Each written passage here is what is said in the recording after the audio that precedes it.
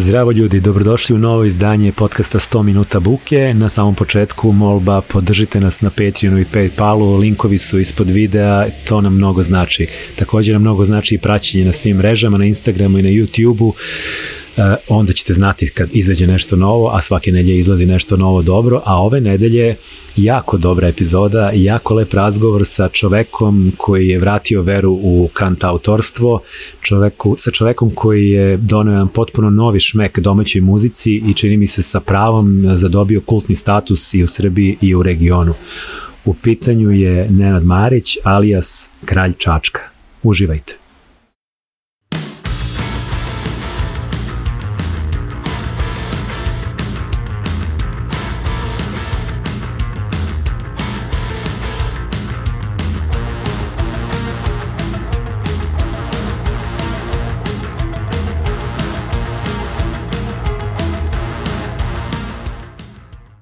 Zdravo, Nenade. Zdravo. Kako ti se ljudi obraćaju inače ovi koji te ne znaju? Je li ima ono kralju i to? Ima, da. Ali to malo čudno zvuči, je li tako? Pa jeste malo. Nešto malo kolokvijalno, ono kladioničarski. Gde si kralju? Gde si kralju? Jesi ti Kralj Čačka? Ja kažem, rekao, jesam, sad sam u civilu, tako reći, bezopasan sam. A onda ona kaže, jao, super ti je muzika, moja mama te obožava. Ili tata, menjaju se, da. Ali da, ima toga. Pa godinama smo kada zapravo moramo da računamo i s tim da zapravo mame i tate su naši fanovi i pratioci, a ne toliko deca. Kod mene je interesantno da ima dosta dece, recimo. Da, uzrast recimo do 15 godina, do puberteta. Kako si ih skupio? Pa ne znam, nije to bilo ciljano. Ne, zato i pitam, da li imaš neku ideju, mislim možda je ono pesma da mrazi švorc, ona je sigurno otvorela određenu. Nije, mislim da je dublje malo, a roditelji puštaju, to je onako na tom nekom površnom nivou, vjerojatno to su porodice koje slušaju i onda deca kupe. Ima i toga. Ali onda deca upijaju i onda kad dete zavoli, stvarno se dešavalo da dođu baš klinci, onako kao vole neke pesme koje su nisu baš naš. Nisu baš za njih kao zamišljene. Da, ali ne možeš decu slagati ako su... Ne, pa ja gledam isto ovi moji klinci, recimo, to slušanje najviše zapravo u kolima. Jer kao sad se najviše muzika u stvari konzumira u automobilu, kao sluša se muzika. I onda su oni tako pokupili, ne znam, Haustora, Runde, Kazru, Idole, nešto tako neke stvari. I onda naravno imaš onaj clash sa stvarnošću da drugari slušaju nešto drugo. Jeste, i sad ti mora početi što da slušaš da bi se uklopio. Pa jeste, još uvek mi se čini da nije, manji su, pa nije još to, ali kapiram da kad krene neki pubertet, da tu zapravo jeste ta potreba za uklapanje. Svi smo mi negde to imali, samo recimo u slučaju mog davnog detinjstva, taj neki dominantni narativ je bio mnogo bezazleniji. Jer kao, ne znam, nije mi bio problem da se uklopim kad smo svi slušali Duran. Da, ali tu se sad, koji si ti godište? 72. Pa ti si malo stariji, da. Kod mene je bilo drugačije. Ti si već početak 90-ih. Ja sam došao, tu počinje stvar da se lomi. Pa tad su Dr. Igi i ekipa. Tad je krenulo. Baš se osetio taj jaz. Da, to je zapravo došlo. Mislim, to je vjerojatno uvek bilo, ta podeljenost, ta podele kod nas. Nije to nešto što je... Ba jeste, ali malo bilo bezazlenije, dakle, hoću da kažem da kao, recimo, osnovna škola nije bila narodnjački uopšte moment. Bio je fenomen Lepe Brene nas je zakači, jer je ona bila nešto što nije bilo klasično narodnjački, imala je taj neki pop element, pa znam da je kao devojčicama bilo to negde malo zanimljivo, jer kao, bože moj, i Madonna, znaš, i sve to nekako ima dodirnih tačaka, ali kao taj neki pop moment, čovječe, slušalo se ono što Sloba Konjević pusti na diskomeru. I pazi, tu je bilo sve i svačega, znaš, bilo je Spandau Ballet, Duran, ali bio i Depeche Mode, ali bio i Jesus and Mary Chain, pa s tim malo kao zbuniš šta je ovo, ali dopire do tebe, znaš. I domaća lista je zapravo isto bila, najmekši ti je bio Balašević, što je moglo da uleti, koji je ipak storyteller dobar, a u ostalo su ti bili praktični Orgazam, ne znam, i slični bendovi. Tako da je zapravo mi zapravo je malo glupo da budemo kritični mnogo prema ovoj deci, zato što smo mi imali malo blažu situaciju, a drugo nisu oni stvorili ovaj svet. Nisu, nego su samo došli. To su mediji su se... A da li ko upravlja medijima? Pa naša generacija, tvoja i moja. Pa naravno, da, ali toliko je toga u odnosu na to vreme o kome pričaš, što je bila jedna televizija, jel? Pa televizija sa 2, a onda stigu treći kanal, što je bilo kao wow. Da. A sada je to rascepljeno, mislim, sa svih strana i mislim, ja nemam televizor, ne gledam, ali kad god negde sednem i dođem u priliku da mogu da šaltam kanale, ja vidim jednu kašu ničega zapravo. A kao ti imaš utisak da je tu nešto se dešava. Pa mnogo ničega. Da. Znaš, to je ona priča o tome isto, da je zapravo sad smo došli u ogromnu širinu i plitkoću. Za razliku od nečega kada je možda bilo uželi dublje. Za to smo se borili. To je ta ono... Kad budem ironičan. Pa, nažalost, ispalo je tako. Ili smo mi uspeli da pokupimo sve ono što ne valja, a da zapravo ne implementiramo ono dobro. Znaš, da isto ima do nas. Ali dobro, šta je tebe formiralo? Kako si ti uspeo da to početkom 90-ih kad si zapravo formirao neki svoj muzički okus, kad si imao 11, 12, 13 godina, kad su to prvi put, čini mi se, postaješ svestan sveta oko sebe. Negde sam čuo, tebi se otac bavio muzikom. Da, otac je svirao gitaru i svirao po svadbama, on je bio, a majka je, i kupovali su ploče, naravno, tad su ploče bile, majka kupovala ploče. Gde su se u Čačku kupovale ploče? Pa ne znam, što je nisam pitao, bila je prodavnica ploča. Jugoton. Jugoton je baš bio. Aha. Dobro, kao što je ovdje bio u Nušićevoj u Beogradu. Ja sećam u vrtić kad sam polazio, kad sam odlazio, Keva uzme ploču, seća se ploče Bublje pijace, riblje čorbe. Pazi, koji je to uzrast, to je 6, 7, nije 7, 6, 5, 6 godina. To je 83. četvrta. Bublje pijace je prva ploča koju sam ja kupio sam. Otišao i kupio sam. Imao sam tipa 11-12 godina. I ti si sama, ja pošto sam mlađi, meni je mama. Sećaš se koja je pesma prva na ploči? Ne mogu setiti sad. Draga, ne budi peder. Da, bravo. To je super. Tu su i ja ratujem sam, Draga, ne budi peder, pravila, u 2 će čistači odneti đubre. Ona jeste došla posle Mrtve prirode koja je bila u tom trenutku najprodavanija ploča u istoriji rock'n'rolla u Jugoslaviji sa 400.000 primjeraka i ona je Bublja pijaca je bila posmatrana kao neka vrsta kao pada za riblju čorbu, jer nije bila komercijalno toliko uspešna. Međutim, to danas kad preslušaš, to je jedan ozbiljan album, gde se vidi čak i i linija, znači vidi se koncept ceo od pesme do pesme i bio je super onaj omot sa Godzillom. Toga sam se ja plašio. Ali da, a unutra svaka pesma ima ilustraciju, fotografiju iz nekog kultnog horror filma iz 30-40 godina. I ceo taj koncept meni bio baš primamljiv. I moram da priznam i znam da su bili tekstovi, naravno. To je lepota ploča, bila ti tekstovi unutra, gde sam ja sve to čitao i naučio napamet. Kako si ti prošao u vrtiću s tom pločom? Super. Sa raspitačicom pevali, jel da? Pa ne sjećam se da je bilo nekih nije to ništa bilo. To je bilo nekako... mainstream. To je zapravo bio mainstream. Pa da, i ne znam, mislim, ne mogu, ja sam mali bio tad, ali nismo svi skloni da malo idealizujemo i romantizujemo neko detinjstvo. Ali, ne znam, tako je nekako to iz sad nekog osjećaja tog vremena meni stoji to nekako neko bezbrižno detinjstvo, ne bez problema. Pa jest, ja sam malo zakačio to neko vreme, ali nažalost nisam bio tad kad mi je trebalo, onda toga nije bilo više. Tako, onda je se sve raspalo. Pa da, kad ti najviše treba, to je pubertet. Šta ti najviše treba i tad baš u tom periodu se raspada. I sad je to jedna velika razlika, na primjer, ti si malo više zakačio. Ja sam imao 19 kada je krenuo raspad. Najveća posljedica meni je bio zapravo što sam ja otišao u vojsku kada je krenuo rat. To je recimo bio najveći izrez, ali ja sam čak stigao da završim srednju školu u Jugoslaviji.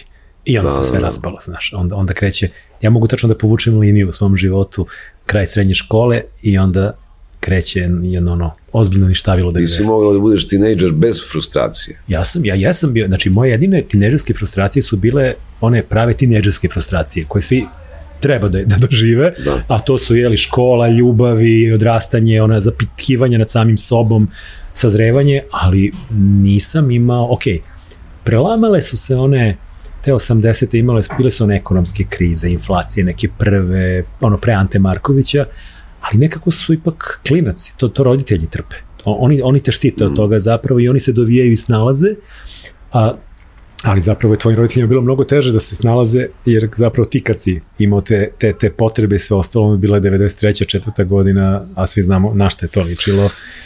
A reci mi, tata tvoj, on je svirao svadbama. Kakav je to repertoar bio? Jel vežba kod kuće, jesi to bio od njega? Ja sam to sve slušao, sve sam ja to prošao, što se kaže. A one klasiku narodne muzike i to? Ma da, sve sam ja to, mislim, uz njega, ali nije to meni bilo kao, mene muzika zanimala. I onda kad, zapravo, uvek su tu bile ploče razne, nije tu bilo samo tih narodnjaka. Ja kažem, Keva je kupovala te rock and roll. Šta se slušalo još u kući?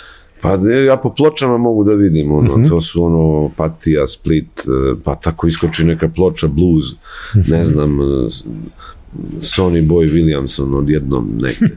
Znaš, potpuno ne znam kako, nije mi jasno ni dan danas. Eklektika, da.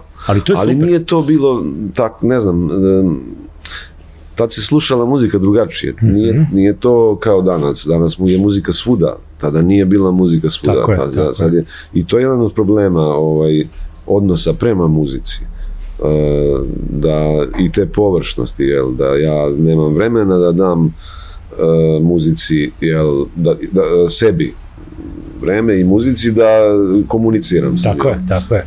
Tako da tad je to malo bilo drugačije i malo više zapravo. Sećaš onog momenta da zapravo kad uzmeš, ja se sećam kad je izašao, ne znam, pa se pojavio Jugotinu prvi album Stone Roses, recimo, i onda ja dođem kući, kupim kasetu, tad sam već slušao na kasetofonu. To je bilo 2 nedelje slušanja tog albuma. Da. Kako se završi, prebaciš na B stranu, pa opet dok se ne izdiže trak. Tako je. Pa se zamrsi, pa olovka. Olovka radila, pa ne daj Bože, pa lepi. Ali, pa znaš, presnimavanje drugarima, jer kao sad ti imaš, oni nemaju, presnimi im na neku makselku i to se slušalo toliko da ja u dan danas kad krene taj album, ja tačno znam koja pesma ide posle i znam većinu reči, ostalo mi, samo mi krene. I zapravo si ti neki muzički albumi su ozbiljno ugrađeni u mene.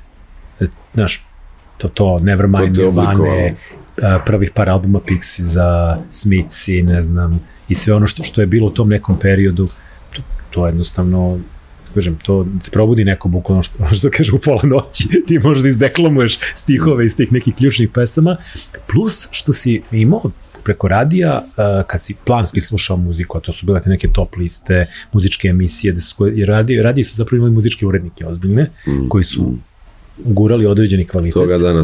Toga danas fali.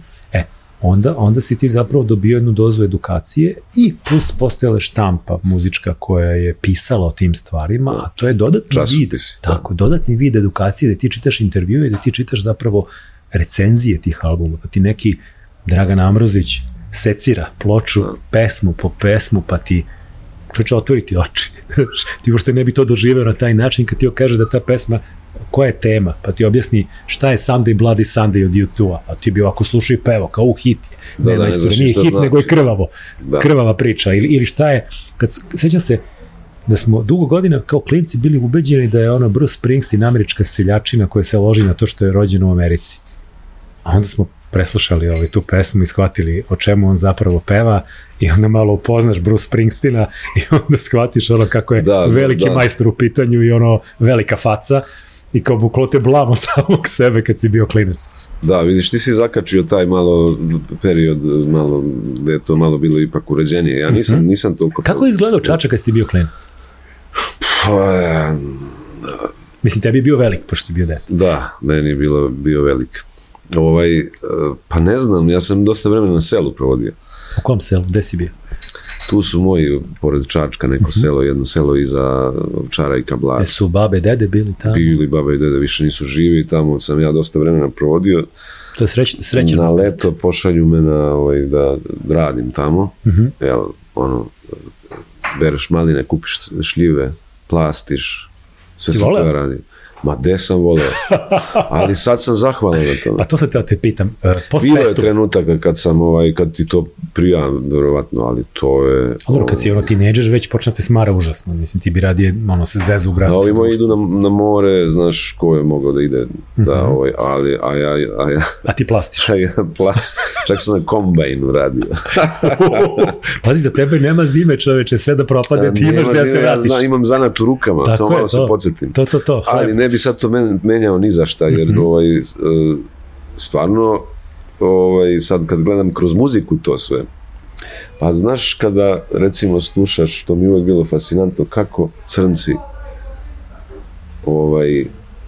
kako on recimo, uzme gitaru i ti čuješ taj ton koji Belac nema. Pa odakle on? Pa sa njive.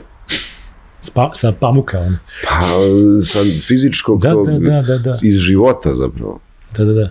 Taj žulj se čuje. Da. Taj žulj se čuje, ali nije to je duša, to je... Ne, žulj na duši. Sad ja možda malo banalizujemo da nam ne zamere. Ne, ali nije uopšte bez veze. Nije ni malo bez veze.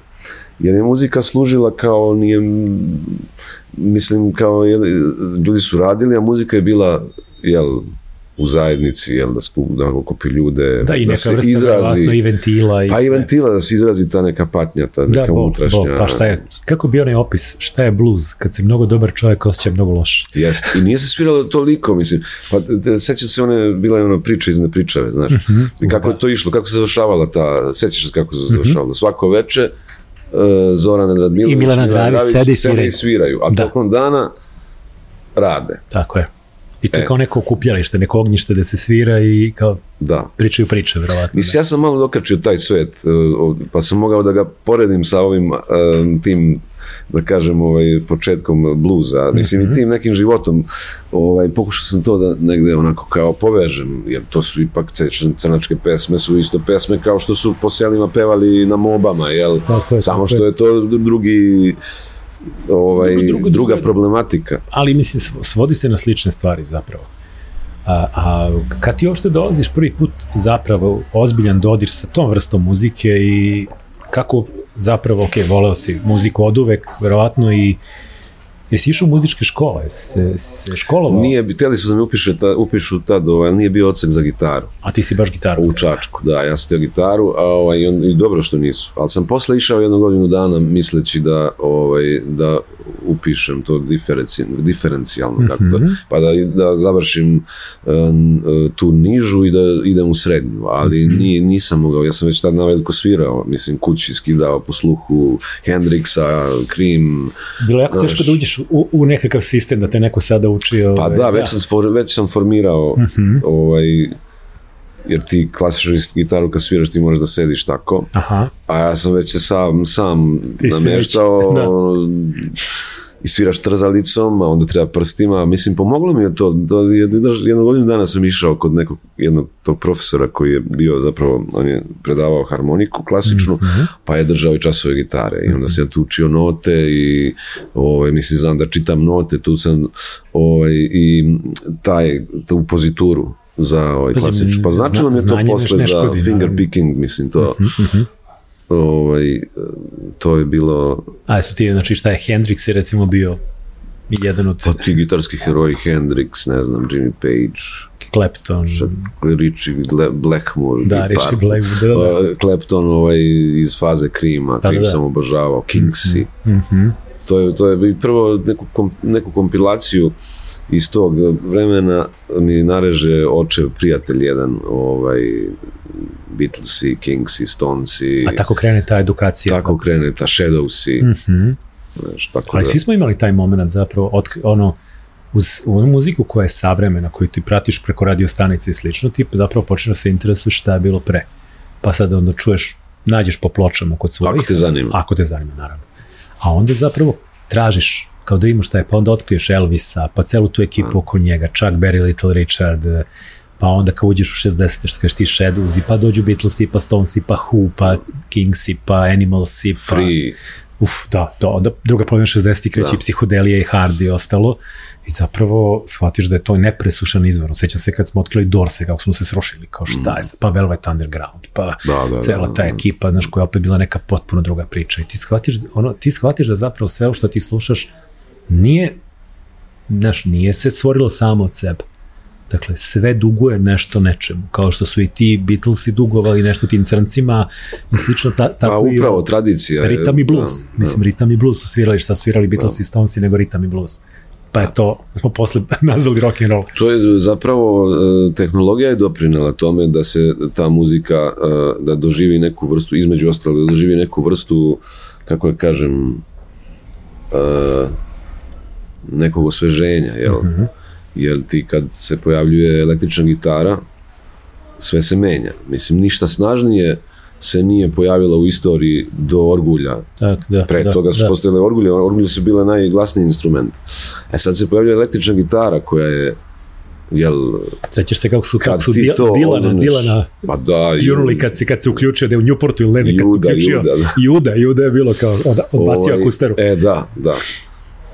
Tako da je to bilo revolucionarno i tehnološki, ne samo u ovom sociološkom smislu, kraj Drugog svjetskog rata i tako dalje. Ja sam skoro negde, ne mogu da se setim, baš pričam, to mi je bio šok, onako kao dolazak u svest informacije da zapravo ti tek imaš mladog čovjeka posle Drugog svjetskog rata. Ti pre Drugog svjetskog rata nemaš mladog čovjeka, nemaš njegovo vreme, nemaš njegovo interesovanje. Ti ako su eventualno slali na fakultet, ono odmah oblači očevo ili majčino odelo i ženi se udaje i tako dalje. Svi su izgledali užasno ozbiljno i ti od 25 su izgledali kao da imaju 40, a ovi 40 su već bili starci. Ali to je ona promjena koja je isto došla pre Drugog svjetskog rata kad smo ušli u onu fazu da se ipak radi 8-9 sati, a ne 12-13. Dobro, to su 3 osmice, to je bilo i ranije. Ali nisi, znaš, i to je bilo potrebno da se desi da bi ti zapravo dobio slobodno vreme. A druga stvar, taj neka ekonomsko blagostanje koje je zapravo krenulo tamo negde krajem 50-ih, početkom 60-ih, pazi, od Amerike, pa čak i do Jugoslavije stiglo. Svi smo posle Drugog svjetskog rata imali taj neki ludački uspon. Imaju čak i Francuzi onaj naziv za onaj period od kraja Drugog svjetskog rata do sredine 70-ih, do ovoga recimo dobrih 30 ili 35. To im je referenca za period kada je svake godine bio rast. Tek krajem 70-ih su imali prvi put stagnaciju. I zapravo imao si višak novca, višak slobodnog vremena, šta se dešava se isto što se dešavalo u renesansi. Jedanput okrećeš se ka umetnosti, ka nečemu što će ti ispunjavati. Jedanput šta bukne muzika 60-ih, filmovi, sećaš se Crni talas, francuski, američki, novi Hollywood i ostalo, i književnost koja je isto buknula tada svuda. Jedanput to postaje strašno važno. I postaje masovno. Dakle, ljudi masovno počinju da konzumiraju sve to. Nekad je to bilo rezervisano za neku, čini mi se, ipak elitu koja je čitala. Zahvaljujući medijima, postaje opšte... pazi, preko televizije dok nisu i radija. Naučili kako da manipulišu time. Tako je, ali u ovom trenutku su tebi, čini mi se, mediji, kao što je televizija i radio, imali ozbiljno edukativnu svrhu. Ja pamtim kao klinac, znaš, tih 2 kanala, vidi, tu šunda i bofla nije bilo. Bilo je dosadno. 90% vremena, ali bilo edukativno. Pa da, to je ono što su mediji izgubili, mislim, danas. Ta edukativna nota. Pa jeste. Ili ti neki, kao neki most deljenja nekih, informacija koje su od nekog značaja šireg. To je ono što je inače po zakonu, došlo zakonima o frekvencijama bi kao svi trebali da imaju koliko školskog, koliko obrazovnog programa. I eto, vidimo kako to izgleda na primjeru Pinka, Happy i ostalih. Ne zna se da li obrazovnije ili edukativnije ili kulturnije. Ali se frekvencija ne gubi. Mislim, to je prosto tako. Da. Kako ti, pošto sam shvatam iz tvoje biografije da si čovjek zapravo koji je negde između 2 sveta, između ovog vizuelnog, umetničkog, slikarskog i ovog muzičkog. I kad počinju ta interesovanja, kad počinje to tvoje negde razmišljenje kome ćeš se privoliti carstvu, je li postojala tu dilema ili si ti sve vreme uspevao zapravo paralelno da hendluješ te 2 strane svoje ličnosti i tih kreativnih težnji? Kasnije je došla dilema, kao mlađi sam to onako spontano, kao i svirao i slušao muziku, skidao i ne znam, crtao pomalo. A tek kasnije, kad sam upisao gimnaziju, onda se postavlja pitanje šta sad, jer sad ti sad gimnaziju možeš ništa, a možeš i šta god. I onda je bilo pitanje šta da se radi i onda sam se negde prebacio na to da sam počeo se spremam za akademiju. Za likovnu akademiju. Ti si tada još uvijek u Čačku. Jesam, ja sam to su 90. Mi smo tad već imali band, svirali. Kako se zvao band? Filmove, bilo je nekih naziva, bilo je više bendova, pokušaja. Taj prvi ne mogu setiti, nešto tipa Black Tower. Dobro, vidi. Ali to je ono pubertet. I tad smo imali jednu svirku na bazenu, čačanskim bazenima, ili 2 svirke, ja mislim da su 2 bile. Tu su svirali obrade, Hendrix, Atomsko sklonište, ne znam, svirali smo tako neke pesme, Cream, Kingsi, ne znam, tako sve što smo slušali tad, što nam se sviđalo. a onda smo negde tamo pred kraj ili početkom srednje škole, ovo je već osnovna škola, a srednja škola, tu smo već krenuli da pravimo, ja sa svojim drugom i prijateljem iz komšiluka, napravili smo bend koji se zvao Disko Klackalica, a koji je bio, to je bio i naziv benda, a i naziv te neke kao male mikrofilmske, da ne kažem industrije, kreativne industrije, smo pravili te neke male filmiće koje smo slali na festival jeftinog filma, koji je bio u Reksu, se održavao. Da, sećam ga, sa čime ste snimali? Miloš je imao, Gojko, moj prijatelj, on je imao kameru. Aha. Osmicu, super osmicu. Imao je poslije super osmicu, neki filmovi su čak i na tome. To je tako dobro. Ali ne znam, ne mogu se setiti, moram da pitam koja je to kamera bila, na beta kasetica. Da, znam. A on je otišao u Beograd. On je sa srednju školu upisao u Beogradu i kad god bi dolazio, mi bismo pravili po neki filmić, pa bismo svirali. Znači, ste bili neki kreativni kružok koji se bavio raznim vrstama kreativne. Da, i smo tako eksperimentisali, pa šta mislim, ti filmovi su stvarno show. I ta muzika, te pesme neke koje smo radili isto su interesantne. Tad se sećam, slušali smo dosta Jesus Lizard, ne znam. Tad sam ja preko njega i otkrio, mislim, pošto ti u Čačku, ja nisam dosta znao ljudi, bio sam nekako, kako se to kaže, anksiozan i povučen, pa onda bih upoznao ljude koji iz moje generacije to slušaju. Jer moja generacija faktički nije, tek kasnije negde u gimnaziji počinju ljudi da se odvajaju da slušaju rock'n'roll. Ali ta prva godina, ja ne mogu da se setim da je iko, bili su u celoj gimnaziji dugu kosu sam imao ja i jedan Aco Morrison su to je znak raspoznavanja. I Vlada, ja mislim. To je bilo i u moje vreme, da. Da, znači, a tad je već svetao početak ovog svega. Pa da. I gde sam stao? Da, onda ste, on dolazi, vi snimate filmiće, imate bend Disko Klackalica, da. Da, i onda smo mi tu pravili pesme. Otkud naziv Disko Klackalica? Ne znam kako je to. Mislim, dobar je, znači kažem, dobro zvuči dan danas, da. Ne znam, morao bih dobro da se dobro zamislim, da.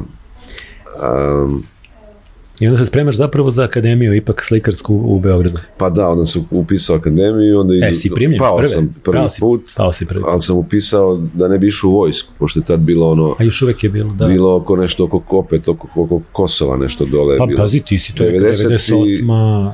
Pa tako, 98. sam ja pao. Tad je bio onaj haos dole, koji je zapravo na kraju doveo do bombardovanja. I da ja ne bi išao u vojsku, ja upišem mehatroniku, to je jedan odsek na elektrotehničkom fakultetu, nešto vezano za ovo što je danas popularno za kompjutere, nešto, nemam pojma ni dan danas, nisam bio ni jednom predavanju. Nisi otišao uopšte? Ma jok, ja sam to upisao samo da ne... Potvrda za vojni odsek. Dobio sam ja indeks i sve, ali nisam I onda si se spremao stvari ponovo I onda sam se ponovo došao u Beograd 98. i spremao se za akademiju, sećam se tamo, upisao sam ovamo, prijavio sam se u Šumatovačkoj i išao sam paralelno u studentski grad kod Mišela, tamo je Marko Lađušić, bio profesor crtanja, jel?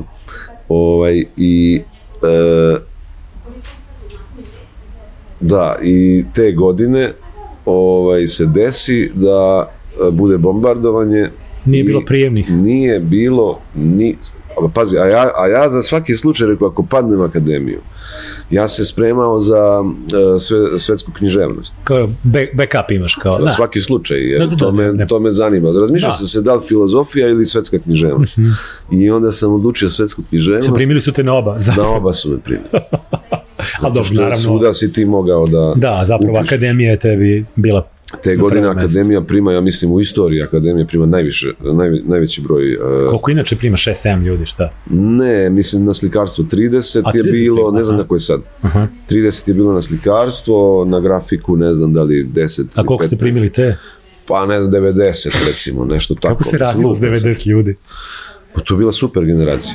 Jeste, a? Da. A sve možda su upali zapravo neki ljudi koji možda ne bi ni prošli prijemni. ali su zapravo talentovani, što je isto dobro. Upravo to, raznih ljudi je bilo i onda nekako, znaš, to sa svih strana i nekako i od profesora sam ja posle slušao da je ta generacija bila stvarno ono... Pazi, ako ništa drugo, taj kvantitet je zapravo dono i neki kvalitet, verovatno. A kapiram da su poispadali neki ljudi vremenu, druga, treća godina, koji jednostavno nisu bili za to i da nisu svi završili sigurno. Pa, da, uvek imaš toga. Da. Kako je tebi izgledalo studiranje? Ne znam šta da ti kažem, onako naporno i oslobađajuće i ne znam. Ti se tad zapravo i odselio iz Čačka, doselio, da trajno za Beograd. Ja sam tad doživeo taj, kako se, transformaciju.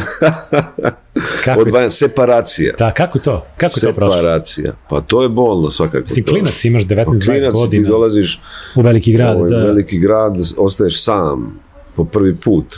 Gde si živeo? Ne znaš nigde nikog. Iznajmio sam nekih malih kućera gore u Šumatovačkoj. Aha. Neka baba Luna iz Lučana iznajmila. Super. I tu sam živeo godinu dana, nije bilo telefona, nije bilo... Tu sam sedeo, svirao, zapravo si bio okrenut sam sebi, da? Čitao. Pa da... Treba vremena se stvore socijalne veze. To je ono što je kad u novom prostoru koji došli si u Beograd, ne znaš nikoga zapravo. A gde si se kretao? Gde si počeo da upoznaš ljude sem na fakultetu? Nisam se ja mnogo kretao. Tad baš se nisam mnogo kretao. Bio sam ograničen finansijski. Znaš, ti platiš kiriju, platiš račune, ne možeš. A onda znaš jednom momentu šta da radiš, šta gde da zaradiš, ne znaš niko ko će, gde ćeš. Tako je. Pa sam onda svašta radio ovako, mislim, kako sam radio, što sam znao da crtam, slikam, pa nešto po narudžbi nisam radio, da bi ono kao nešto zaradio. Ali baš zbog toga se nisam mnogo kretao godinama, jer je ti da se krećeš, te treba da imaš lovu da se krećeš. To košta, da. Tako da sam ja živeo jedan onako unutrašnji, introvertan život. Koliko tebe, sad vidiš kad se okreneš unazad, vidiš zapravo značaj toga? Pa ne bi ništa menjao, to je tako. Mislim, ne bi ništa menjao tu, jedino, eto to što je to ostavilo traga, ajde, opet 90. Mislim, nije taj neki grč. Znaš, neki taj grč koji ja pokušavam da ga svo vreme izbacim, iz sebe, a što mi umetnost i ovo što radim pomaže, mislim da... Naravno, ali taj grč mislim da je negde, jeste on traumatičan, znaš, i svi smo ga, mislim, većina nas koji smo u to neko vreme morali da preguramo, smo ga osjećali i vučemo ga. Jedino što, bar evo ja mogu da kažem da mi se čini da je to te negde ubaci u neku novu brzinu i zapravo ti da neki malo vetar u leđa i jednostavno onog momenta kad uspeš da se odlepiš od toga i da ti malo bolje krene i da se nešto dešava, ne bi se vraćao, znaš. Naravno, nego zapravo onda vidiš kao postoji malo taj dobra strana tog nekog straha od povratka u taj neki grč. I to je ono što te vozi, to je ono neko gorivo koje ti zapravo daje energiju da se ne opuštaš. Iako bi nekad možda rekao, ja ne mogu više, dosta mi, umoran sam, ali onda shvatiš, posebno u ovom našem društvu koje je tako nesigurno, da smo svi mi na par meseci od nekog bankrota, razumeš? I da je jako... Mi smo debelo u bankrotu, nego na niko još ti je javio. Da, kaže se, smak sveta je se davno desio, da. Ali zaista negde osjetiš kako stalno ti nešto dahće za vratu. A to su valjda te godine, što smo svi zajedno negdje... To se malo i te godine, ali dobro, sad na nekom društvenom nivou to se i proizvodi, pa se boostuje malo da se mi držimo u strahu, da ne... Pa da, i ta neka, da ne tražimo mnogo, da ne budemo alavi, da budemo srećni sa malo. Stara priča. Da, to je novi projekt. Ja pričam na nivou... Lično. Na ličnom nivou i na tom unutrašnjem, jer mislim, dobro, sve to povezano, ali je tu se stvar lomi i rešava. Kad završavaš fakultet, koje godine? 2005. ili 6. Diplom je 6. Jel sviraš u tom trenutku već? Tek ja tako krećem. Ja sam pisao paralelno tokom studija pesme i neke pesme su i objavljene iz tog perioda, neke nisu, neke ću tek da objavim iz tog perioda kad sam došao u Beograd. Ja sam ostao sam i onda sam tu bio podržan od strane bratstva, Kerouaka, Bukovskog i tako na neki način to me držalo. Dobro, literatura, muzika i sve to, i tada sviram potajno, idem na fakultet i tako dalje, ali imam taj konflikt unutrašnji, da li mogu da radim jedno i drugo, i onda u meni se to nešto dešava, neko bespotrebni taj konflikt, koji sam posle malo, da kažem, malo ublažio, jel? U sebi, jer pitaš se, klinaci, šta ima li ovo smisla, to su ozbiljna pitanja, šta da radim s ovim, gde ću, kuću, šta ću, univerzalna pitanja, i sad baviti se ovim je užasno rizično, to je hod po žiletu. I sada je stvar ko si, gde si, šta si, mislim. Da, treba definišeš sebe, ti zapravo odrastaš i tražiš svoje mesto pod suncem, da vidiš ko si, čime ćeš se baviti u životu, koji ti je put. Upravo, mislim, već si to i odredio. Jeste, a društvo ti nameće stalnu potrebu da se ti opredeliš. Jesi ovo ili si ono? Kao da ne možeš biti više stvari, kao da se ne možeš umetnički izražavati ili se baviti nečim običnim, a biti uz to i umetnik, dakle nema granica. Pa to je kad se sluša to s polja malo.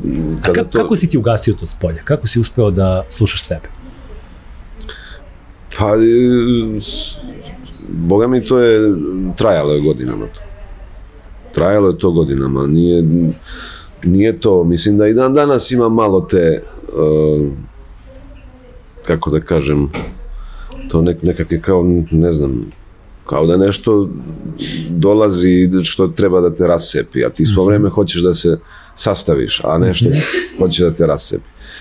Pa ne znam, kroz ovo što radim, mislim, to je kroz ovo što radim i kroz to što je na neki način vidiš da si uhvatio nešto, osjetiš, mislim, pa to je najvažnije.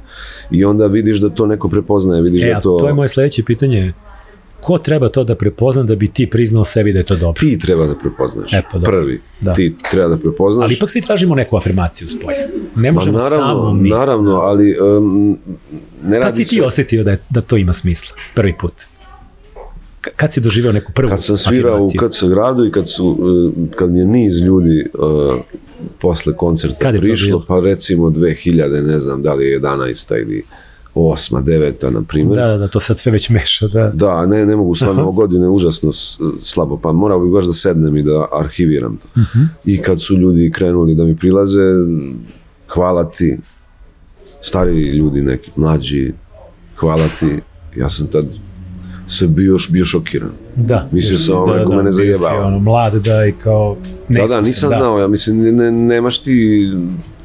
To je opet moja introvercija, anksioznost i sve to što sam ja imao, sumnja, nesigurnost, velika, što je normalno. Neko ne sumnja u sebe, taj ne napreduje. Ja mislim da to prosto slažem se potpuno. Pametan čovek mora da sumnja stalno. Da. Prvo u sebe, pa sve ostalo. Da. I to je tako bilo.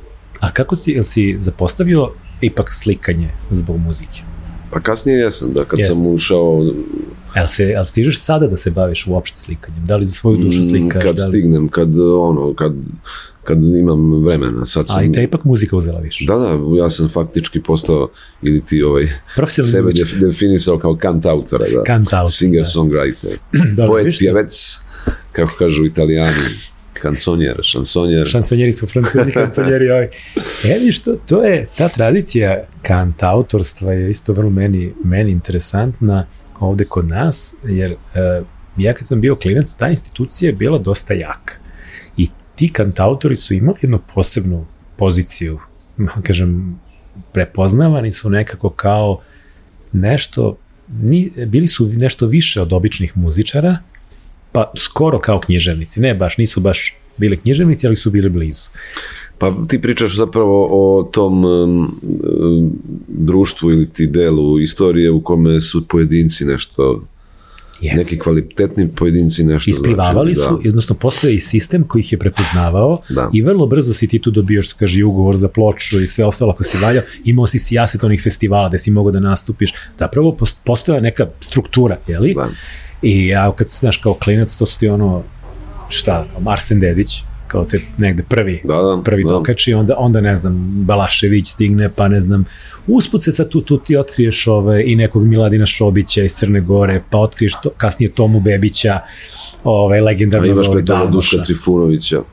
Pa imaš pre toga Duška Trifunovića koji je pisao tekstove najgenijalnije i za dugme i za razne, pa onda ti tu negdje onda ti ispliva i neki Johnny Štulić ko shvatiš da on ipak, iako je to bend, to je ipak jedan čovek koji je tu vukao konce i zapravo, a onda naravno vidiš i ove strane od Dilana, Koena pa nadalje i sećam se ovdje, ne znam, i Ibrice, Jusića i sličnih asova, oni 70-ih, 80-ih i to je nekako u nekom trenutku se prekinulo. I zapravo taj raspad Jugoslavije, te neke 90. rane 2000. su nam negde tu instituciju malo, prosto je nestala, čini mi se, jer jednostavno, to sam baš tada primećivao da kao, sećaš se, rekao nekad, dođe taj lik, samo uzme gitaru, sedne, i kao možda napuni Sava centar s tom gitarom, znaš, ili kao 1000 ljudi će da ga sluša, a ne treba mu ništa sem te gitare i njegovog glasa. I kako je to meni bilo magično i kako sam ja zapravo te ljude posebno cenio, jer su oni imali nešto pesničko, mislim, evo, šta su bili i Visocki i Okudžava iz Rusije, mislim, nego upravo takvi likovi, Visocki. Meni je bilo super mala digresija, ali super mi je bilo pre nekoliko godina su bili glasali su Rusi za, valjda, najvažnijeg Rusa 20. veka. I prvi je bio Juri Gagarin, drugi je bio Vladimir Visocki. Što je bilo onako fenomenalno. Mi sad vjerojatno glasao neki malo pametniji sloj ljudi, ali svejedno. Čovjek koji je mrtav već 40 godina. To onako nešto znači, znaš. I zapravo je, ne znam zašto je došlo do toga. Znaš, i na inostranom planu se negde slično desilo, isto, sve manje tih heroja sa samo on, gitara i njegov glas. Da li je to bilo vreme, da li je prošlo to vreme nekog kvalitetnog individualizma, ne ovog lažnog koji se sad forsira, nego onog ranijeg, da li je to trubadurstvo koje ja bih ga povezao kao da to zapravo vuče korene tamo negde, da li je to postalo izlišno, da li su nam postali izlišni pesnici u popularnoj kulturi i u muzici, evo, do se ti pojavio, meni baš postoji neki vakum. To šta ti misliš o tome? Ovi sve što sam ih spomenuo, pretpostavljam da su i oni negde tebi bili, da su te dotakli na neki način. Da, sve sam ja to slušao. Pa došlo je do materijalizma, došlo je do promene, do ideje promene sveta. Došlo je do jednog kao materijalističkog pristupa životu i do jednog onako interesnog, plastičnog nekog. Do toga je došlo, mislim, to je zbog toga, jer ovo traži napor. Tebi treba napor da možeš da pustiš, recimo, evo, Visockog ili Dilana, ne znam. Ti treba da uložiš neki napor da slušaš. I da pustiš da to uđe u tebe. A ne da bude pozadinska muzika koja samo nešto iza svira. I ti da prvo ulažeš jednu vrstu, pa da uzmeš knjigu neko da pročitaš, tebi treba neki napor. A neće, konformizam je danas, neće, što bi ti ulagao napor, bolje idem na more da ležim i da uživam ili ne znam šta. Možeš ti da odeš na more i da staviš slušalice i da slušaš dobro muziku. Pa možeš, sad sam uzeo more. Ne, znam, ali da mi ne zamere. Pošto je more opipljiva tema. Ali neće ljudi to raditi, to je isto čudno. Jer ima onaj moment, znaš kad ti kažu, daj mi nešto lagano, daj mi nešto da ne opterećuje mozak, kao da su svi inače strašno opterećenog mozga nekim pametnim stvarima, pa sad ne žele da se zamaraju. Mislim, bez zamaranja ne može napredovati, mislim, kako? Bez muke nema nauke. Bez muke nema nauke. A kako si se ti onda uopšte usudio da u ovakvom materialističkom vremenu nastupiš kao čovjek sa gitarom? Pa ne, ja sam pratio to u sebi, ja mislim, da si racionalno razmišljao, ne bi to uradio. Da sam razmišljao na nivou, nemoj to da radiš, idi uzmi radi nešto, da zaradiš i da možeš da živiš, ne bi to radio. Ja nisam razmišljao materijalistično. Ali danas živiš od toga. Pa živim.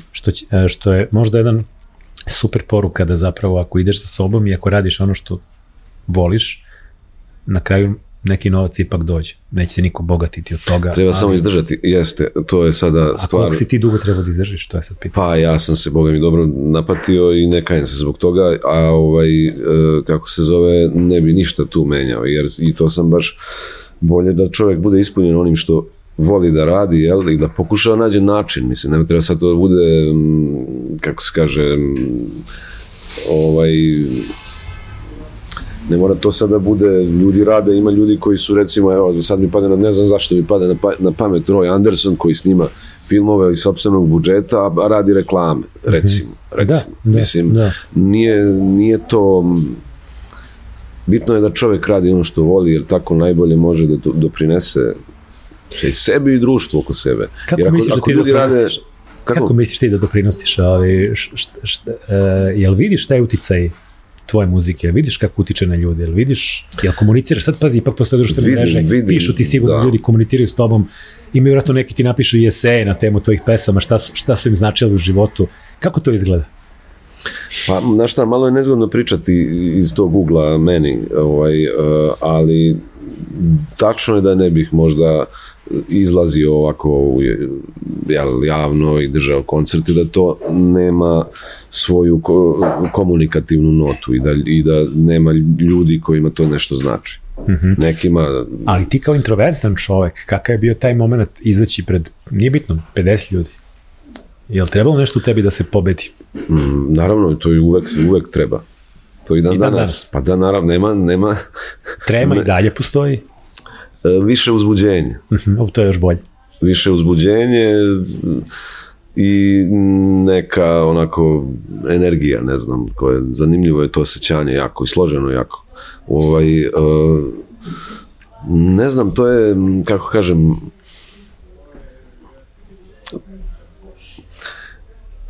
to je stvar izbora, u mom slučaju, bio i to je to. Mislim da je to i u svačijem slučaju stvar izbora. Ne mora da bude sad ovo, sad evo ja radim to, ali mislim da tu ljudi da svaki ima slobodu da izabere.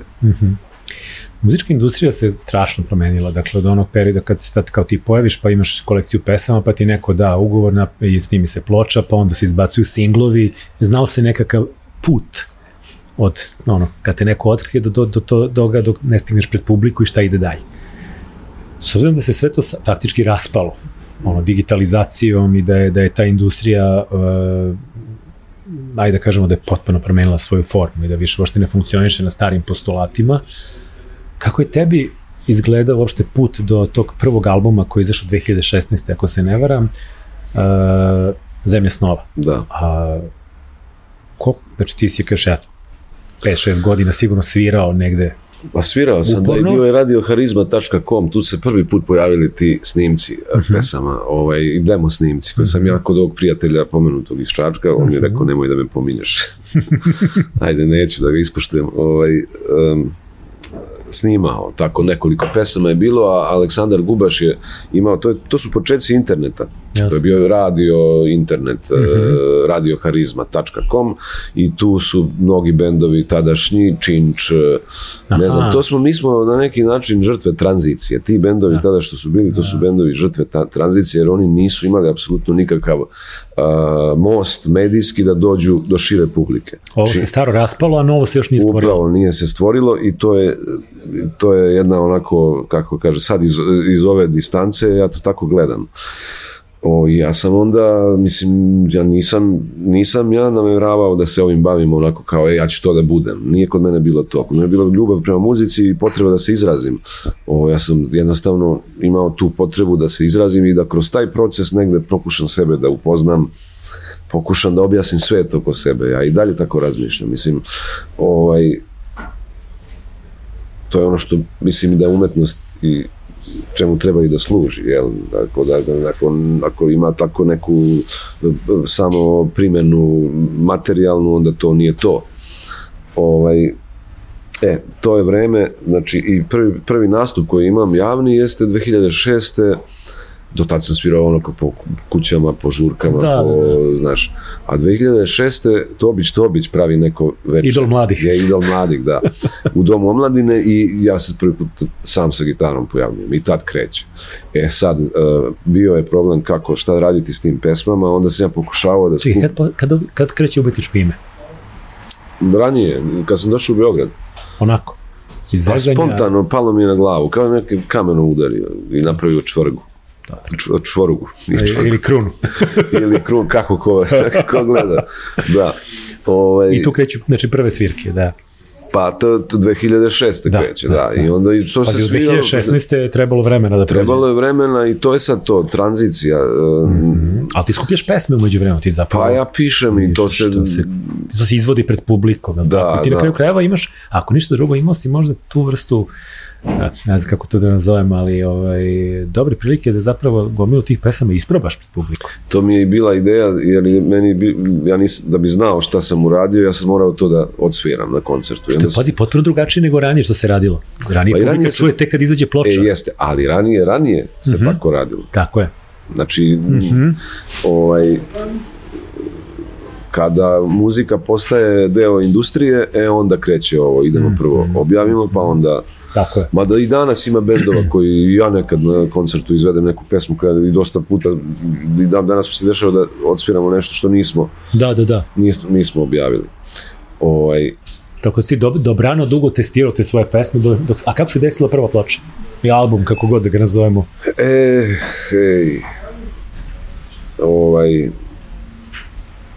Pa zapravo ja sam prvi album bacio. Jer prvi album sam snimio, pozajmio novac da snimim. Ja sam teo snimim te pesme i da ih objavim i da uđem ozbiljno u to. Međutim, haos i okolo, ja pojma nemam o tome. Prvi put ulaziš u studio, mislim... Nemaš producenta. Pa ne prvi put, mi smo ranije imali neki... Da, nemaš producenta i tako dalje i onda ispostavlja se da to nije ispalo dobro i tako dalje i onda smo krenuli sa koncertima, onda sam krenuo sa koncertima u Rexu iz početka, jer su se dosta i muzičari smenjivali, dosta muzičara je prošlo. Sa mnogim muzičarima sam sarađivao i tako dalje, jedni su otišli tamo, drugi ovamo i tako dalje. A onda 2016. Zahvaljujući, ajde da kažem, ne smijem ja sad da, ne znam da li šta smijem da pričam, šta ne smijem, znaš ti kakav je ovdje narod. Ali dosta mi je pomogao Aleksandar Kostić, koji je radio na ovoj, kako se zove, emisija Velika rock'n'roll prevara. On je podržao i zahvaljujući ljudima oko mene koji su tu prepoznali nešto, se došlo do toga da se snimi taj album 2016. godine. Tako da sam imao podršku prijatelja, imao sam pomoć prijatelja. Bez toga ne bi ništa mogao da uradim. Dakle, tako se desio prvi album. A pre toga je bio single Moja Avatar. I, album izlazi i šta se onda dešava? Se menja nešto? Da li te drugačije gledaju? Pa gledaju, naravno, da. Menja se i pogled, menja se i ugao. Jel da? Da. Jel se povećavaju prostori u kojima sviraš? Jel raste broj publike? Jel gledaš kako to proporcionalno lagano se širi? Širi se. I dalje dan danas se širi. A reci mi, znači izlaziš iz Beograda, naravno Čačka, onda vidiš kao i drugi gradovi po Srbiji, jedan put ima publike. Sad tu već na scenu stupa upravo i ovo da se internet polako svuda raširio, zapravo i društvene mreže i sve ostalo, i da je dovoljno da ti izbaciš pesmu i da je velika šansa da će dosta ljudi zapravo čuti. I tvoje pesme, ono što sam gledao, imaju po nekoliko 100.000 pregleda i to uopšte nije zanemarivo i ti nekako na taj način i pripremiš teren kad negde ideš. Ljudi onda, ko želi, on će čuti. I on može da čuje. Nema više one potrebe sad da li si kupio kasetu, preslušao ili ploču, nego prosto 2 klika i evo ti pesma. Kad krećeš izvan granica Srbije da sviraš? Pa ubrzo nakon Zemlje snova. Pročulo se, svirali smo, da. To je jedno suštinski jedna ista publika, mislim, ljudi razumeju jezik i tačka. Pa naravno, da, to je to. Hrvatska, Bosna, šta je prvo reagovala? Ja ne mogu setiti, stvarno. A gde, postoje mesta gde znaš da te čeka super publika, tipa Zagreb, Split, ne znam, lupam sad ja. Ja mislim da je publika svuda, po regionu, gde god, ja ne znam kako to proveriti, ali stvarno svuda, meni pišu ljudi, sa svih strana. Aha, i kad si imao nastupe, dočekujte, već znaju pesme i sve ostalo. Pa da, neki, sad ne znam tad sam ja bio... Ali sad već ljudi znaju, slušaju, evo skoro sad je došao dečko iz Prijedora, čini mi se, u Trebinje, sa 16 godina, ja sam bio fasciniran. Da te sluša?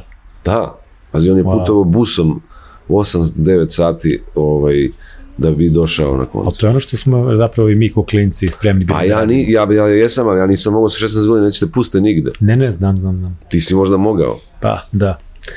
Vidiš. I meni to baš bilo onako kao, wow, čoveč, svaka čast. Mislim, stvarno, znaš, što bi rekli, respekt.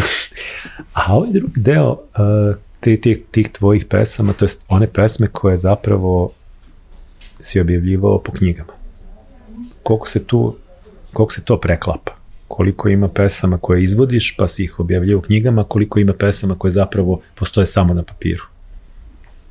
Pa ja sam pisao to paralelno, pa je onda došla situacija, to je zapravo meni Flavio Rigonat prišao, ajde da objavimo nešto. Ja nisam uopšte imao ambiciju da objavljujem zbirke. Mislim, poezije. Nije to bila moja, mene zanimala pesma i ovo što sam pisao pored pesme, pored pesama koje su u muzici, je nešto što sam pisao ovako pokušavajući da napravim pesmu ili pokušavajući samo da zabeležim nešto, da se izrazim. Nije to bilo sad kao onda se dešava ta zbirka koju Lom objavljuje, a paralelno ja svo vreme pišem uz pesme koje pravim u muzici. Tako da to je meni isto jedan onako postalo već stvar higijene. A jesi imao te promocije tipa ideš pa samo čitaš pesme? Malo. Jel čudno? U odnosu na ovo kad ih izvodiš uz muzičku pratnju. Pa jeste, zato što već ovamo imam glas neki, to je...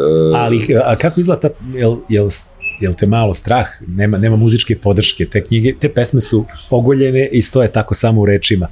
Nije me strah, nego, ne znam...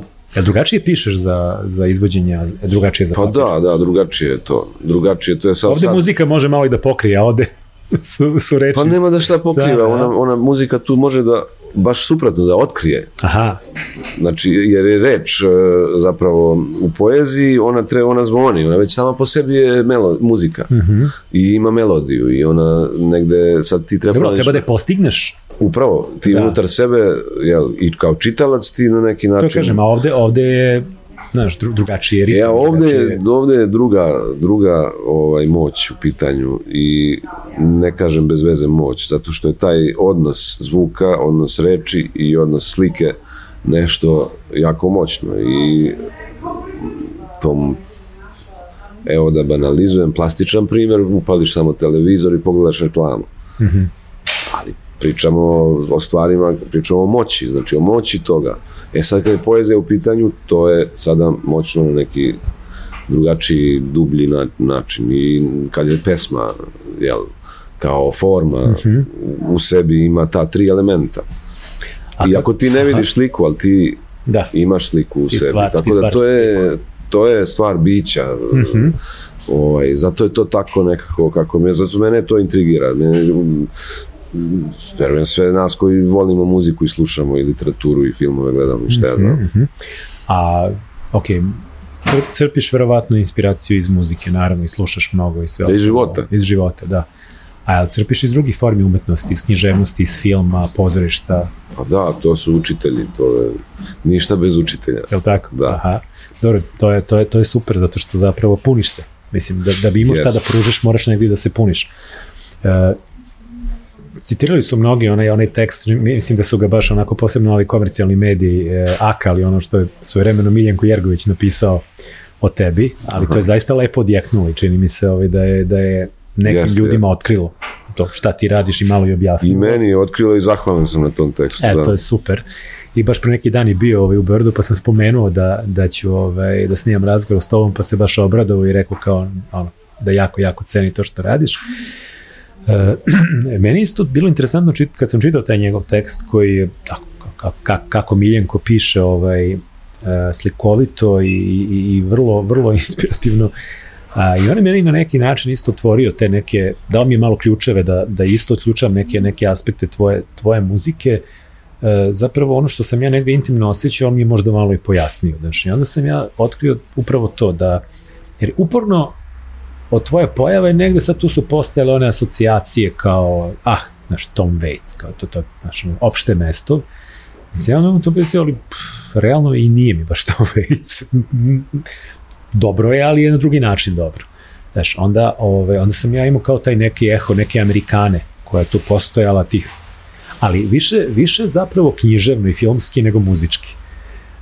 Znaš, kad ta tvoja muzika zapravo napravi taj neki malo desperadoski put, neki prašnjevi, američki, pa ja imam taj moment, pa se stvarno setim tog Kerouaka i Bukovskog i tih knjiga bitnika koje sam čitao i zapravo ima tu bitnika kod tebe, ali ima i onog nekog starijih Hollywooda, što isto meni bilo zanimljivo, znaš, oni filmovi Douglasa Sirka, Franka Capre, Billya Wildera, te neke atmosfere, nekad čak i one neke tužno srećne božićne tih filmova koji su na ivici, uz koje sam zapravo ja odrastao u nekim zimskim bioskopima koji su se vrteli na televiziji dok sam bio klinac.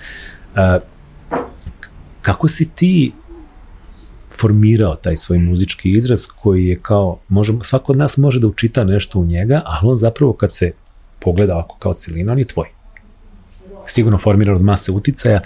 Kako si ti to doživljavao i kad si osetio da je to?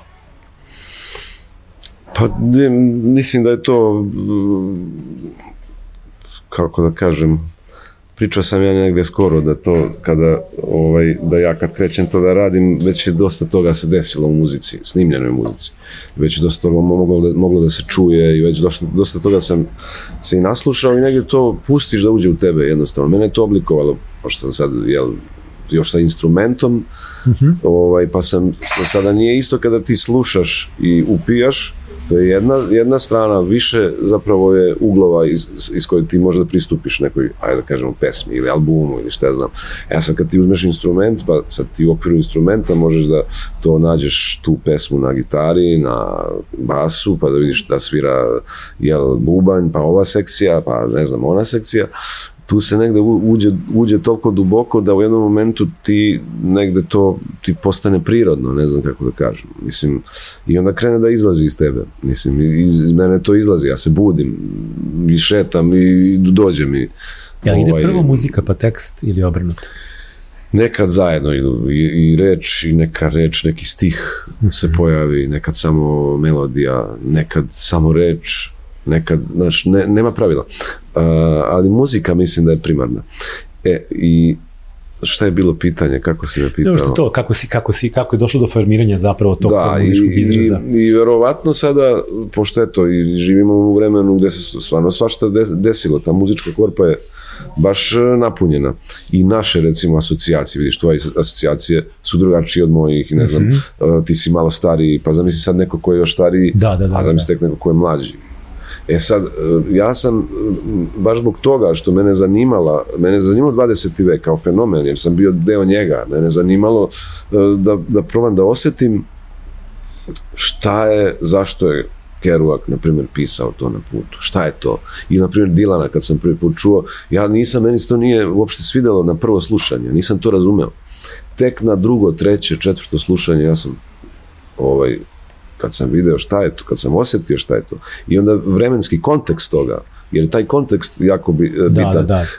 Zato je sad važno možda da sad neko mlađi koji dolazi, njemu će trebati dosta više vremena nego što je meni ili tebi trebalo da demistifikuje ceo 20. vek u kome se izdešavalo. Znači, toliko toga. I sad da ga posložiš ti u svojoj glavi, da ga iščistiš u sebi, da bi ti bio, valjda, iole zdravi, normalan, u smislu da bi ti bio posložen iznutra. Mislim da se danas o tome radi. A ja mislim da to mora da se prođe, ne mora. Neko je možda imao sreće da bude vaspitan u nekoj zdravoj porodici, pa da ne mora ništa od toga. Mislim, čovjek ne mora da pročita ni jednu knjigu, a da bude, razumeš, ne mora uopšte, znam takve ljude. Ali pričam sada ko se usudi da uđe u koštac sa tim raspremanjem tog prostora u sebi kroz ono što se spolja desilo, a to je, naprimjer, samo da uzmemo 20. vek, a zamisli sad istorija umetnosti cela. I uz ova sva pitanja, ko sam, šta sam, gde ću i kud ću. ali zapravo, kažeš, iz života je možda i primar. Pa to mora da se proživi, je li tako? Mora da se proživi. I iskrenost pre svega. Jel to osjetiš kod drugih iskrenosti i kad je fake? Pa, apsolutno, i to i kod sebe, ako smeš sebi da priznaš, a svi mi, ja mislim da to osjećamo. Kad smo iskreni i kad nismo. Dovoljno strog prema sebi. Kako? Dovoljno strogo prema sebi treba da budeš. Ili da imaš prijatelje koji će ti reći. Treba malo možda koristiti ove metode ovih, kako se zove, protestanata. Malo treba tu. Ne mnogo. A 2018. izlazi već drugi album, je li tako? I kako baci svetlost na put. Spusti svetlost na put. I to je, tad mi se čini da već onako postaješ ozbiljno etabliran i te pesme baš počinju da se vrte, da se puštaju, ja ih čujem na radio stanicama, neki spotovi se pojavljuju gde je moglo da se vidi, po nekim emisijama i to. Jesi ti zadovoljniji drugim albumom nego prvim? Ne bih ja pravio, uopšte ih ne poredim na taj način. Da ti je bilo lakše da ga snimiš? Jeste, zato što svako sledeće iskustvo snimanja je, naučiš nešto na prošlom i sad kad budemo snimali treći bit će nam lakše sigurno, jer to je stvar iskustva. Sad, pošto je ovde sve to tako kako jeste, mi nemamo tu infrastrukturu muzičku i to je sve onako malo isnalaženje, što je s jedne strane dobro, jer ti sad onda imaš kao moment gde možeš možda nešto i da eksperimentišeš. Ali jeste tužno, sad da se vratim na ono tvoje pitanje, da se to kod nas tako raspalo, ta cela muzička industrija, pričamo o ovoj muzici koja je kako se zove, takođe deo kulture, a koja je gurnuta u stranu. Sad da ne idemo u tu stranu, vraćamo se na ovo, da, bilo je lakše drugi album snimiti i te pesme jesu neke su nastale još iz onog vremena kad sam došao u Beograd, a neke su nove, ovu pesmu Rola ja sam napisao bukvalno pa možda mesec dana pre snimanja albuma i bilo je da li da je snimim, da li da je ne snimim i onda sam je stavio na album. I dobro je prošlo, što je isto super. Pa da, ne razmišljaš. Ne, naravno, nego prosto je to desilo se. Desilo se, da. Ali među njima nastalo dosta pesama, opet ja sam, kad sam i preslušavao tvoj opus, postoje ta 2 albuma, ali postoje i kolaboracije koje si radio i još neke rasute pesme, je li plan da ih na 3. albumu skupiš ili će to biti neki potpuno novi materijal? Biće na 3. dosta pesama koje sam svirao, a no materijal imam, ne znam šta ću, ja imam 3-4 albuma sad, evo mogu bi da uđem u studio, nego što nije to tako lako, ja sam čovjek privatnik, sopstvenik, ja sam tako reći obstruiran. Ja ne znam kako to tehnički sad, ja imam najveći problem je tehnički problem, kako ja to da izvedem i da okupim ekipu i ljude koji je tu da možemo to da izvedemo. To je uvek problem, mislim, to mi je najveći problem, a ovo sada da mi sednemo i sviramo i da to se uvežba i tako dalje, to je najmanji problem, to je uživanje. Jel postoji, sem javnih nastupa i koncerata, da li postoji drugi kanali preko kojih se uspevaš da zaradiš? Pričao sam o tome i sa Giletom i sa Majom iz Playa, da se te stvari malo popravljaju, da preko ovih Sokoja i tih organizacija, pa onda preko ovih, ne znam, YouTube-a i tih streaminga, počinje nešto da se dešava. Jel osjećaš ti to kao te neke male pozitivne pomake? Ne znam kako je bilo ranije, vratno nikako. Nikako, kažu da je bilo nikako. Pa onda je onda sam ja upao, malo sam osjetio neki benefit od toga, ali ne znam stvarno kako to stvarno. Ima ona jedna, poslao mi je jedan prijatelj, kolega, takođe muzičar, fotografiju, Levis pantalone i onaj mali džepčić naš, gde mi stavljamo trzalicu ili nešto. I kaže, znate zašto služi ovaj džep? A dole piše, taj džep služi za zaradu muzičara preko Spotify-a. Da, nažalost, da. Ne, to je tragično. Ja sam gledao koji su to koeficijenti, da su to neke, da tu zapravo zarađuju samo ovi koji imaju milijarde i milijarde streaminga, ali svi ostali nemaju suštinski ništa od toga. Ali postoji opet ova priča oko tih prava, oko izvođenja radio stanicama, televizijama kod nas, tih košuljica koje se dostavljaju ili se ne dostavljaju, ozbiljnih novaca koje Soko i ekipa vuku, pa kako ih raspoređuju.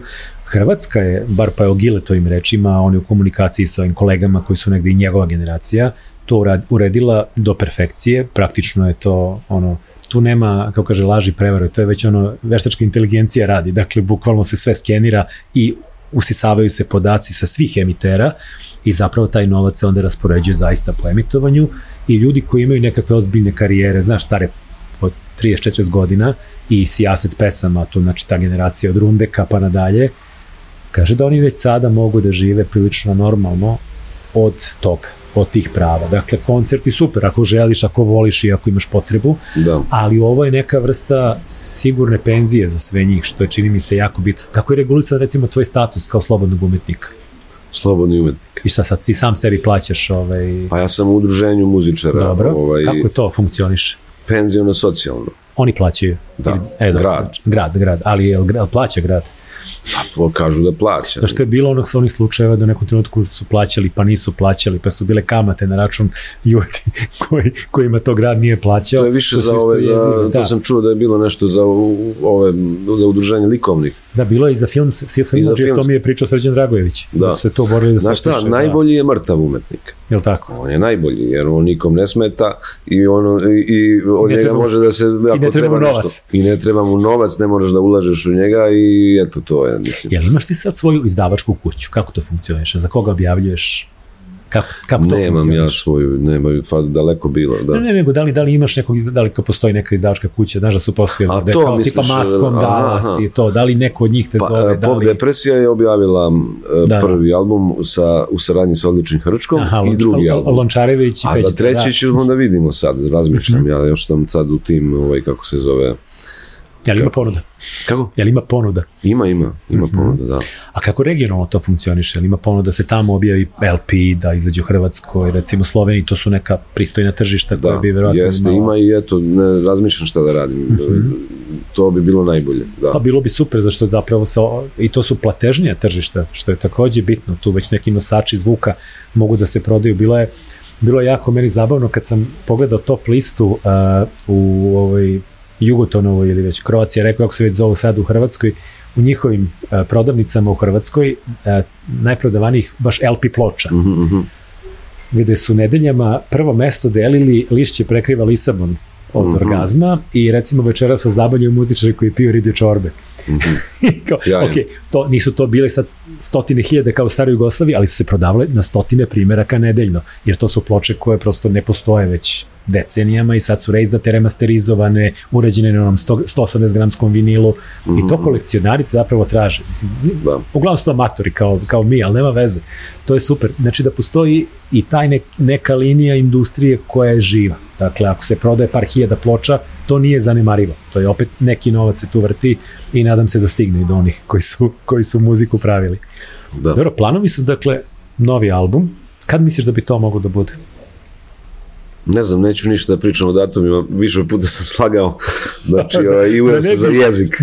Da ne bi publika očekivala... Uskoro, nadam se, radim na tome, da. Ali toku sledeće godine, valjda bi trebalo da bude. Da. Dobro.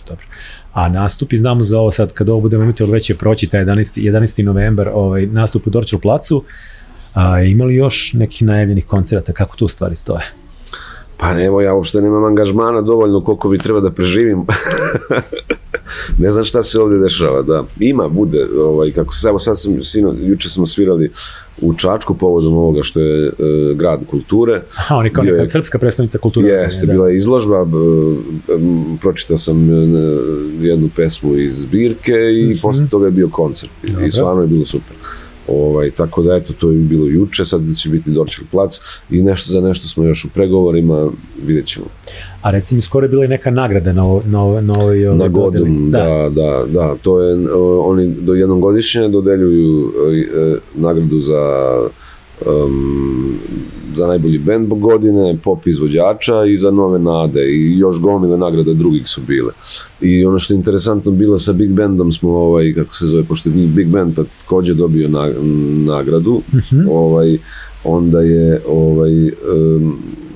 svakog nagrađenog ko je bio nagrađen, napravili su aranžman za pesme. I pratili su Kako je to zvučalo? Ja sam baš onako bio iznenađen, dao sam im pesmu Moj avatar i oni su to, Ivan Ilić je bio aranžer i orkestar je to sjajno ispratio, stvarno mislim da Eto ideje za neku kolaboraciju. Pa eto, možda bude, ne znam. Ja mislim da sam video da je najavljeno za februar da će 2 koncerta imati Darko Rundek sa Big Bandom, tako? Da. I što je zapravo izvodiće, oni duplu ploču, to imam, to je on njegov sa jazz orkestrom zagrebačke televizije ili tako, hrvatske televizije. I to je briljantno, on je to izvodio svoje najveće hitove iz perioda haustora i solo karijere. To je jedan potpuno drugačiji ugođaj kad se sluša, kako se to nešto zove, za vašu nedeljnu razonod ili tako nešto. Da. I to je zapravo, kad pustiš, to te vrati ono vreme kad si bio klinac ovih nedeljnih popodneva, nekih emisija na televiziji, nekih orkestara koji tamo sviraju, to je prelepo. Dakle, i to takođe ide uz neku zrelost autora, znaš, ne ide uz nekog klinca da svira iza njega big band.